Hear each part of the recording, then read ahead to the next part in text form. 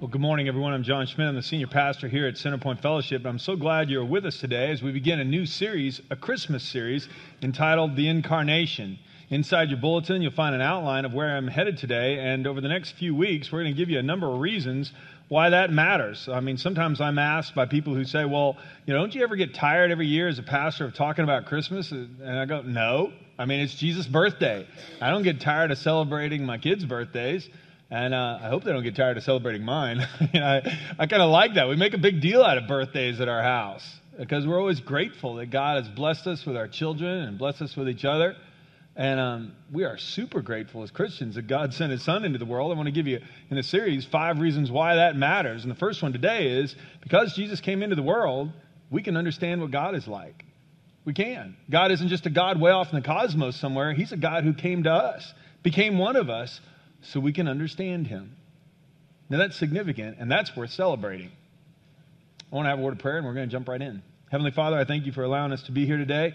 I thank You for Christmas time. I thank You that we can celebrate the good news that You came into our world with skin on, so we can understand You. You spoke out loud, and You showed us what You're like. And today, Lord, I pray that we will meditate on this a little bit, and You'll use this message to get our hearts ready for Christmas. Please speak, Lord. Move me out of the way. Teach us whatever You want us to know about who You are. In the name of Christ, I pray these things. Amen. If you need a pen, by the way, just raise your hand. One of the ushers would be glad to bring one to you. I want to welcome the folks who are worshiping with us via video at Pike Road and at Cloverdale and Wetumpka. I was in Wetumpka myself last week at our site there, and it was really fun to see who's on the other side of the screen over there. And it was a lot of people come and go, wow, you're bigger in person than you are on the screen. Anyway, that was interesting. But anyway, today we're going to talk about the incarnation. In fact, this whole series is about this. And point 1 talks about what the incarnation means. We celebrate the birth of Jesus because Jesus is God in the flesh. That's what incarnation means, is to put skin on. And the Bible tells us that God put skin on, became one of us. Here's how John describes it in John 1. Here are a few verses. In the beginning, the Word, and please circle the Word, I'll explain that in a minute. The Word already existed. The Word was with God, and the Word was God. He existed in the beginning with God. God created everything through Him, and nothing was created except through Him. The Word gave life to everything that was created, and His life brought light to everyone. So the Word became human and made His home among us. He was full of unfailing love and faithfulness, and we have seen His glory, the glory of the Father's one and only Son. Now, it might seem unusual for us that when John, one of Jesus' disciples, is describing Jesus, it might seem unusual that he would use the term the Word to refer to Jesus. Well, in his day, that wasn't unusual at all. The ancient Greek word for that is logos, logos, or logos, depending on how you want to pronounce it. But what it meant was simply this. To the Greeks, it meant the reason, the mind behind the whole universe that holds the whole universe, the rationality that holds the whole universe together. To the Hebrews, the Logos was the Word of God Himself, because the Bible tells us that God spoke and the world came into being. In fact, that's what it tells us in Psalm 33:6, that by the word of the Lord, the heavens were made. To the Hebrews also, when a prophet would receive a vision and instructions to go tell a king or tell God's chosen people, the Israelites, it was always described this way: the word of the Lord came to Jonah, or the word of the Lord came to Hosea, or came to a prophet, and he would say, this is what the Lord says, this is His word. When David would refer to the Scriptures, he said that how can a young man stay pure? By hiding his word in his heart. And so the Word was God to the Hebrews. And the Word was everything that held the whole universe together to the Greeks. And John was appealing to both of them when he wrote this. And he said to the Greeks, you know that rationality that holds the whole universe together? Well, that's a person. That's God. And He came into our world so we could know Him. And to the Hebrews, he said, the Word, the one who created, the Creator God of the universe, He became one of us and walked the earth with us so we could understand Him. Now, because of this, because Jesus is God in the flesh, we can understand what God is like. We can understand Him. I mean, this is quite something. No one has ever seen God, but the one and only God is himself God. The one and only Son is himself God and is near to the Father's heart. He has revealed God to us. This is John going on a little later in that same chapter. No one's ever seen God, but the one and only Son is God himself. And he's revealed God to us. And if you'd underline the word revealed, this is how we know who God is. Jesus revealed God to us. When we see Jesus, we see God. And that's the note in your outline. Jesus is fully God and fully human. This is part of our faith. We accept this by faith. He wasn't part God and part human. We're not talking about Hercules, a demigod or something like that. We're talking about Jesus being fully God and fully human at the same time. For in Christ lives all the fullness of God in a human body, Colossians 2:9. Paul also wrote in Colossians 1:15, Christ is the visible image of the invisible God. Moses had longed to see God when God was leading the children of Israel out of Egypt to the promised land, and God says, you can't look at me with human eyes, Moses. It would kill you. It'd be more than you could stand. My glory is too brilliant for you. In fact, Moses was taken and put in a cleft of the rock, and God put his hand over the cleft and passed by, and he said, I'll let you see my back. And I'll pronounce my glory as I pass by on a mountainside. When Moses came down the mountain, his face was glowing. The glory was so radiant. That's the closest anybody had ever gotten. And then John said, but we actually got to see God up close because God became one of us. He put skin on. Philip, another of Jesus' disciples, was talking to Jesus one day, and John records this for us in John 14. Philip said, Lord, show us the Father, and then we'll be satisfied. And Jesus replied, have I been with you all this time, Philip, and yet you still don't know who I am? Anyone who has seen me has seen the Father. So why are you asking me to show him to you? I'm God in the flesh. And when you look at Jesus, you understand everything the Hebrews said, that God created everything with a word. And Jesus said, I am that word.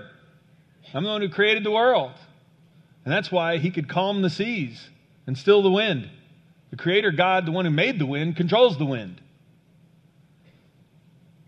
The God who made us knows us, and he knew what was in people's hearts.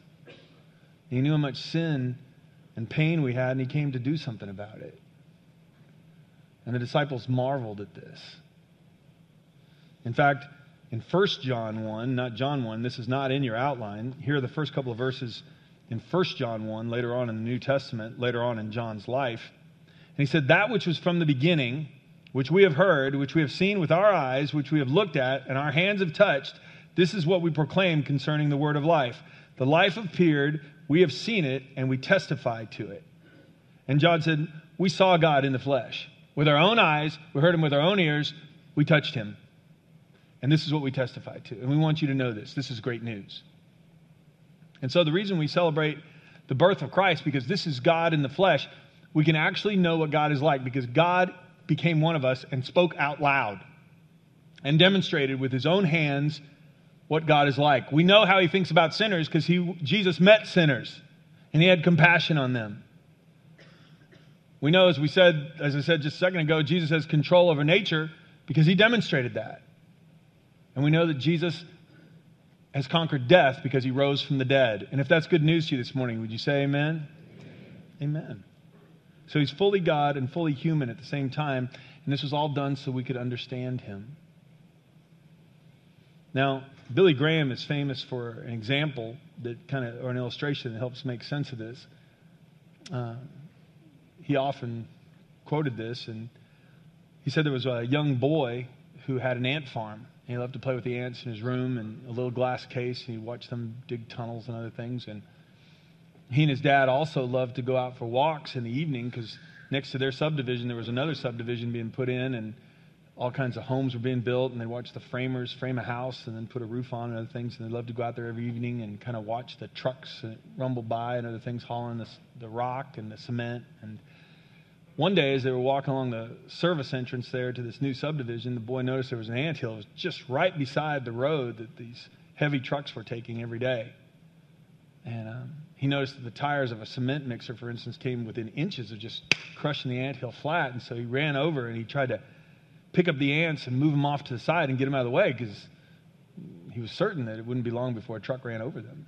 He wanted to rescue the ants. And so he would pick up the ants and move them, but the ants didn't understand. They ran right back In fact, some of the ants even bit him, and he crushed some others by accident. And his dad said, son, they don't know what you're trying to do. Let's go on home. So they went home, and that evening, the little boy didn't eat much of dinner. He was real quiet, went to bed. An hour after his dad thought he was asleep, the little boy came downstairs and came and talked to him. He said, Dad, is there any way I can become an ant? Because if I could become an ant, then I could speak the way ants speak, and I could tell them about the trucks. I could tell them about the danger, and if they don't move, they're going to get crushed. I could show them the way to safety, and they would understand me. His dad said, no, there's no way you can become an ant. But what if God became one of us? And he spoke out loud, and he showed us what God was like so we could understand God's love for us, and we could understand God's plan for us. And he showed us and modeled what it was like to be God. God in the flesh. Well, then we could follow him. And that's what Jesus asks us to do.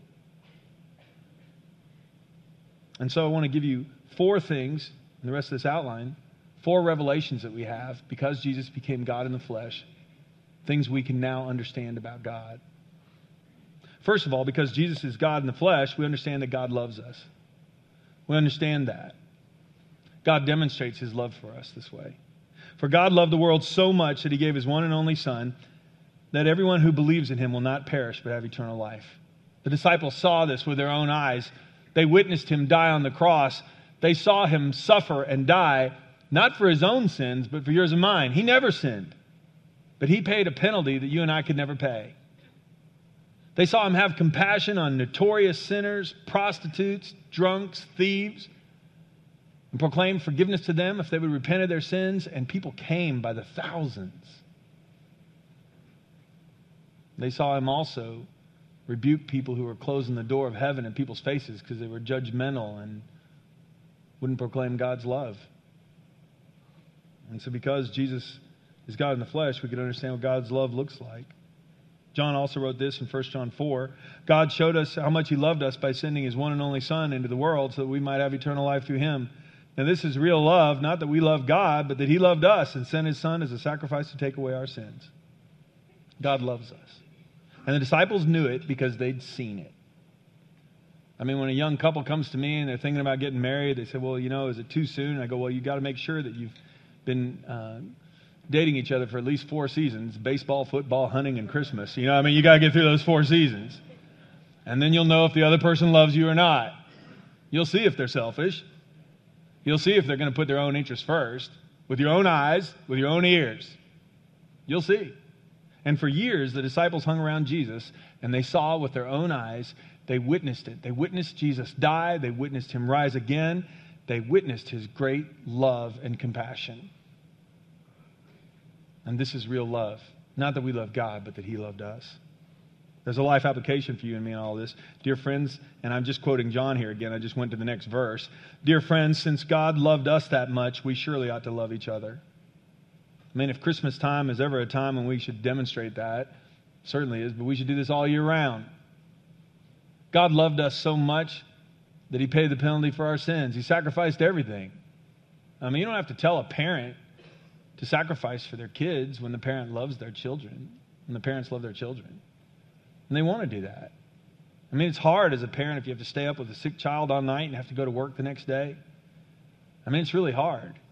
But you ask the parent, you go, well, did you really need to do that? Well, of course I did. Don't you resent that? No, I love my child. And Jesus demonstrated that for the whole human race. And he wants us to know what God is like, that God is love. And because Jesus is God in the flesh, we understand that he loves us, and he wants us then to treat each other like brothers and sisters. Say, well, look, I loved you, now love each other with that same kind of love. Point B, because Jesus is God in the flesh, not only do we know that God loves us, we also know that God keeps his promises. We know that God keeps his promises. I mean, sometimes we feel like God doesn't. Sometimes we just feel like, that God, we pray, but God's not really listening. It's just kind of going through the motions. I guess it's some kind of religious activity. But God wants us to know he keeps his promises. A couple of promises that were made 700 years before Jesus was born are recorded for you in your outline. Matthew 1, records when Jesus was born, an angel appeared to Joseph in a dream. Joseph was Jesus' earthly father. And he was engaged to Mary when Mary was visited by an angel and told that she would become pregnant through a miraculous means. The Holy Spirit would come upon her and place a baby in her womb. When she told Joseph that she was pregnant because God had placed a baby in her womb, Joseph thought she'd gone nuts. And he was going to put her away quietly. But an angel appeared to him in a dream and said this, "Joseph, son of David," the angel said, "don't be afraid to take Mary as your wife, for the child within her was conceived by the Holy Spirit. And you will have a son, and you are to name him Jesus." Jesus, by the way, means the Lord saves. That's what the name means.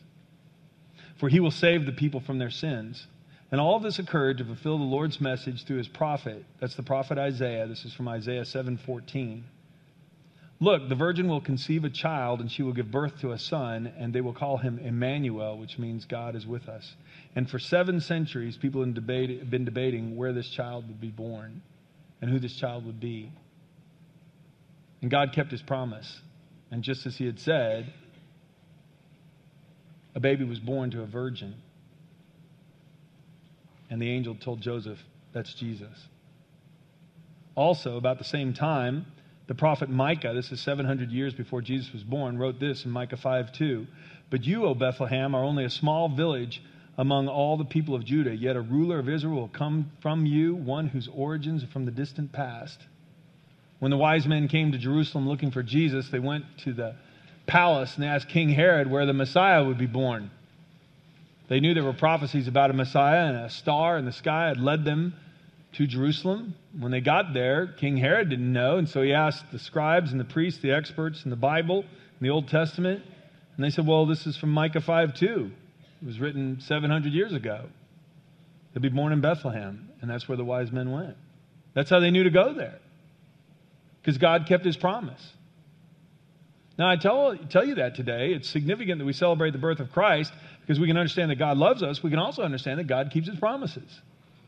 And his promises to us are precious. One of the promises he made us is that when we die, for those who come to him, we will have life everlasting in his name. If that's good news to you, would you say amen? Now look, I've been met with 2 grieving families over this Thanksgiving weekend. One of them dealing with the loss of a 16-year-old boy.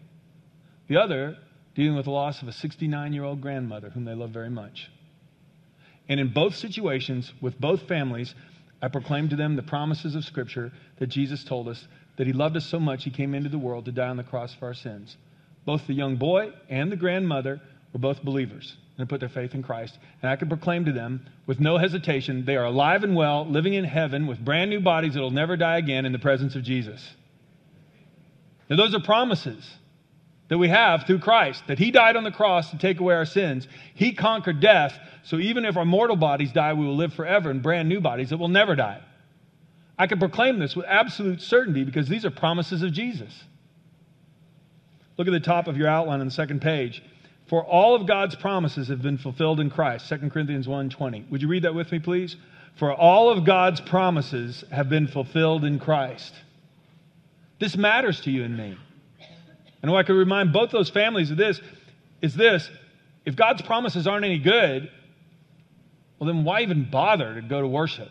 Why even bother to read the Bible? But if God's promises are good, and they are, because Jesus did rise from the dead, Jesus did come just as he said, well then all the other promises are true too. Here's a life application. Here's another big promise. Because God kept his promises to send Christ the first time, we can trust that Jesus will keep his promise to come again soon to take his children home. In John 14, Jesus told his disciples, he said, I'm going to go prepare a place for you. When everything's ready, I'll come and get you, so you can be with me always where I am. And Peter, years later, as Peter became an old man, people were laughing about this. It had been 30, 40 years since Jesus had died and risen, and they said, well, I thought you said Jesus was coming again. What about that? And here's what Peter said. I want to remind you that in the last days, scoffers will come, mocking the truth, following their own desires, and they'll say, what happened to that promise that Jesus is coming again? The Lord isn't really being slow about his promise, as some people think. No, he's being patient for your sake. He doesn't want anyone to be destroyed, but he wants everyone to repent. My friends, Jesus is coming again. Heaven is real. And we know all these things because God kept his promises about Jesus coming the first time. We can be certain that he's coming again soon when everything's ready. And he's given us a command to be faithful and to serve him until he comes again. And this is what we must do. Now, just as there was that first Christmas, there were no reindeer out on the lawns of people in Bethlehem, and there was no Black Friday sales in Jerusalem that Friday, before Jesus was born. There won't be any big signs that announce when Jesus is coming again. He said it's going to happen when no one expects it. He said he will come, and we need to be ready. We get ready by coming to him and by surrendering our lives to him and allowing him to guide our lives according to his plan. Because his promises are true. Because Jesus is God in the flesh, we know God loves us. Jesus demonstrated that. Because Jesus is God in the flesh, we know God keeps his promises. Here's a third revelation we know because Jesus is God in the flesh. Because Jesus is God in the flesh, we understand that God wants to save us, not condemn us. Not condemn us. God sent his Son into the world not to judge the world, but to save the world through him. That's John 3:17, right after John 3:16. Jesus lived out what had been written in the Old Testament that people had heard, but they hadn't really understood. This is Psalm 103. David wrote, "The Lord is compassionate and merciful, slow to get angry, filled with unfailing love. He will not constantly accuse us, nor remain angry forever. He does not punish us for all our sins. He does not deal harshly with us as we deserve. For his unfailing love toward those who fear him is as great as the height of the heavens above the earth. He's removed our sins as far from us as the east is from the west. The Lord is like a father to his children, tender and compassionate to those who fear him, for he knows how weak we are, and he remembers we are only dust." And I put this in here because I cannot tell you how many times as a pastor I have people come into my office and they go, they've had a bad economic situation, a bad year in their business, or they got a bad diagnosis, or they're having problems in a relationship, or something else has gone wrong in their life, and they come in and go, "Yeah, this is really hard for me, but I know God's just getting even with me for my days in college." And I go, "What?" "Yeah, that's the way God works. You go along, tooling along with your life, not bothering anybody, then all of a sudden, wham, God gets even with you for something you did years ago. That's just the way God is. He's up there in heaven just waiting for you to mess up, and then, bam, he's going to get even with you." People tell me this all the time. I go, "That's the way you think God is?" And they go, "Yeah." And then we read these verses right here. I go, "Does that sound like the God you're talking about?" And they go, "No." This is why it's significant that God came in the flesh. God didn't demonstrate that at all to people. In fact, he demonstrated to lost sinners that he wanted to forgive them. He demonstrated to people who needed help that he had compassion and wanted to help them. He demonstrated that anyone who would come to him, he would love them, forgive them, and restore them. It's so important that we embrace this. It's one of the big reasons we celebrate Jesus coming into our world, because now we can understand what God is like. Those aren't just nice words in Psalm 103. That's the way God is. He is our loving Heavenly Father. He wants to forgive us. He wants to restore us. Can we just come to him? See, one of the most successful lies of the devil is this. First of all, the devil tempts us to sin. And then secondly, once we get caught up in sin, then he lies to us and said, "God will never forgive you." Don't go to Jesus, the one place you can't go if you've been in sin. Don't go to church. They'll hate you there. God will condemn you. You got to understand, I invite people to come to church all the time. And I hear this. I wish I had $1 for every time I heard this. "Oh, I can't come to church, preacher. If I come to church, God will strike me with lightning." And I go, "What? You think his aim's bad? He can't strike you right now?" You think he only knows where we're standing on Sunday mornings? And they go, "Oh, I never thought about that." I go, "Look, if God wanted to condemn you, if God wanted to destroy us, he'd have destroyed us a long time ago. But praise God, he has mercy on us, and he loves us, and he sent his own Son to pay a penalty that I deserve." And if you have come here today and somehow you have bought into that terrible lie,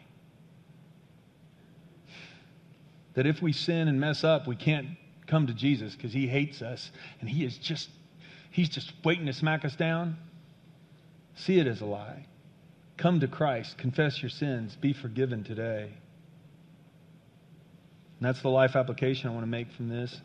Because Jesus came to us, we can now come to him without fear.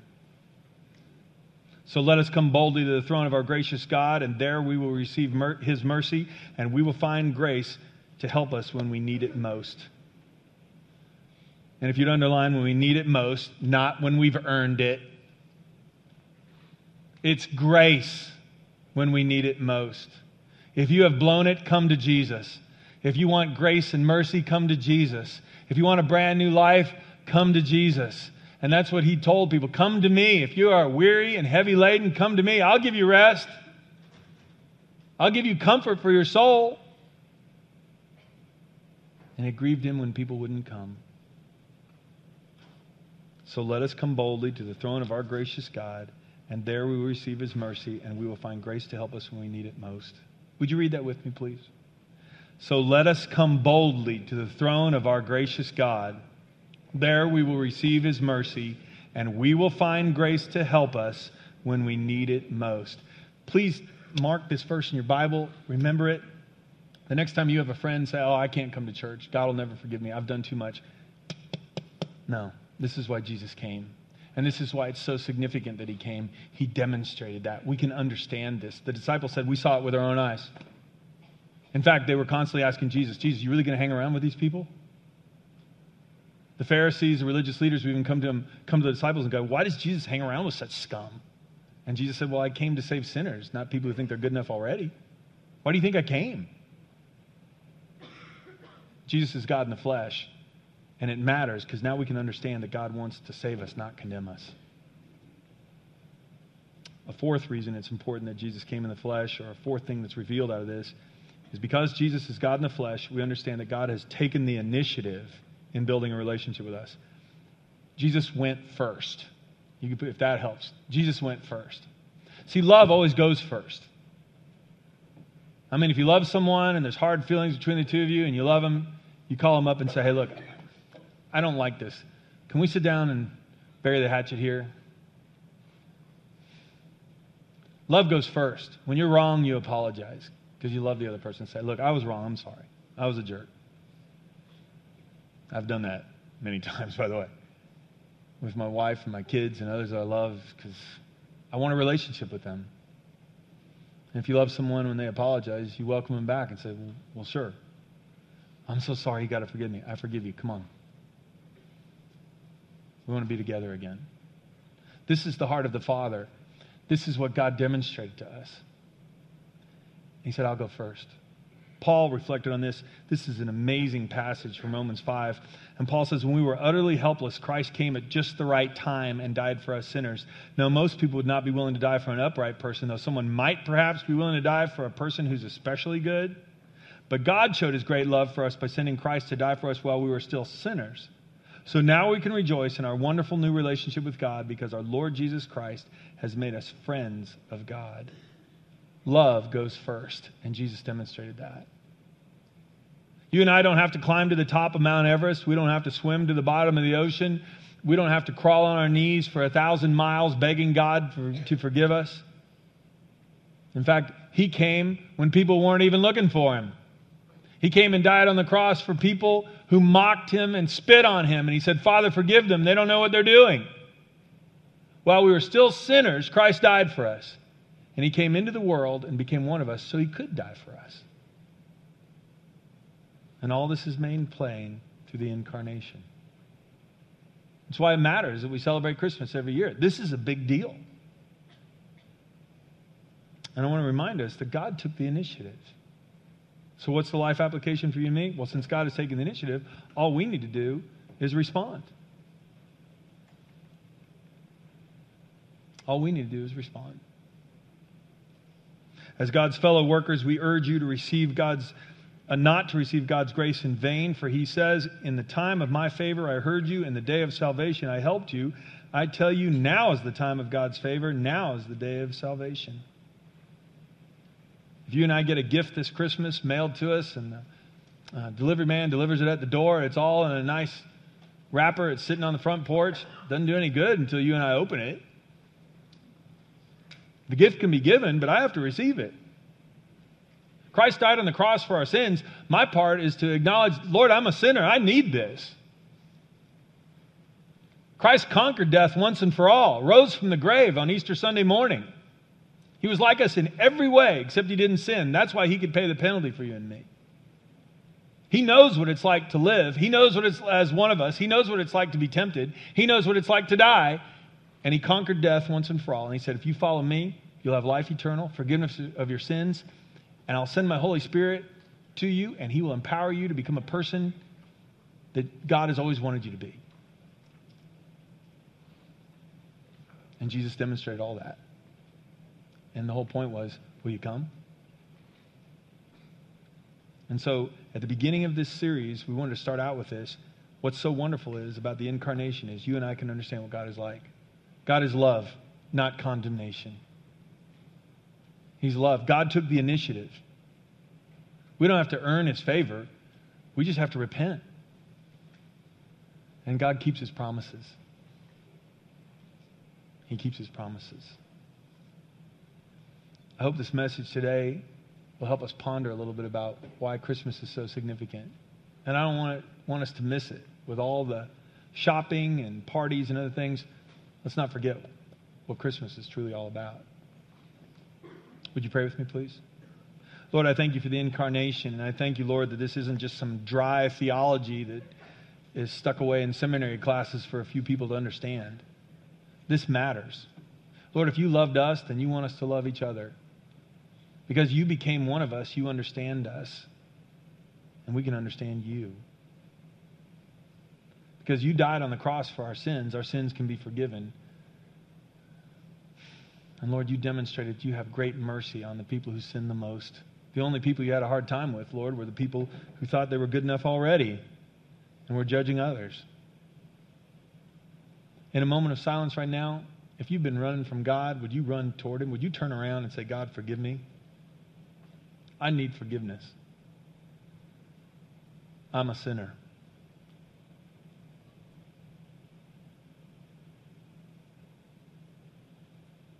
And would you pray for a friend or a loved one who's far from God and running the wrong way, that they would turn around and understand that Jesus loves them?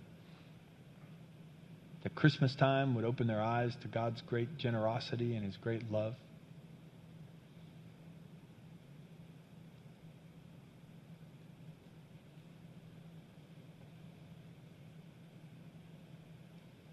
Oh, Father, I pray that during all the hustle and bustle of Christmas, during the times we have get-togethers and office parties and 100 other things going on, Lord, that we would not forget what it's all about. I thank you, Lord, you came into this world with skin on and lived among us. I thank you, Lord, that John and the other disciples saw you and heard you, and they wrote down what you said. I thank you, Lord, that we can each have a personal relationship with you, and I pray that we would treasure that more than anything else. We thank you for Jesus. In his strong name together we pray. Amen.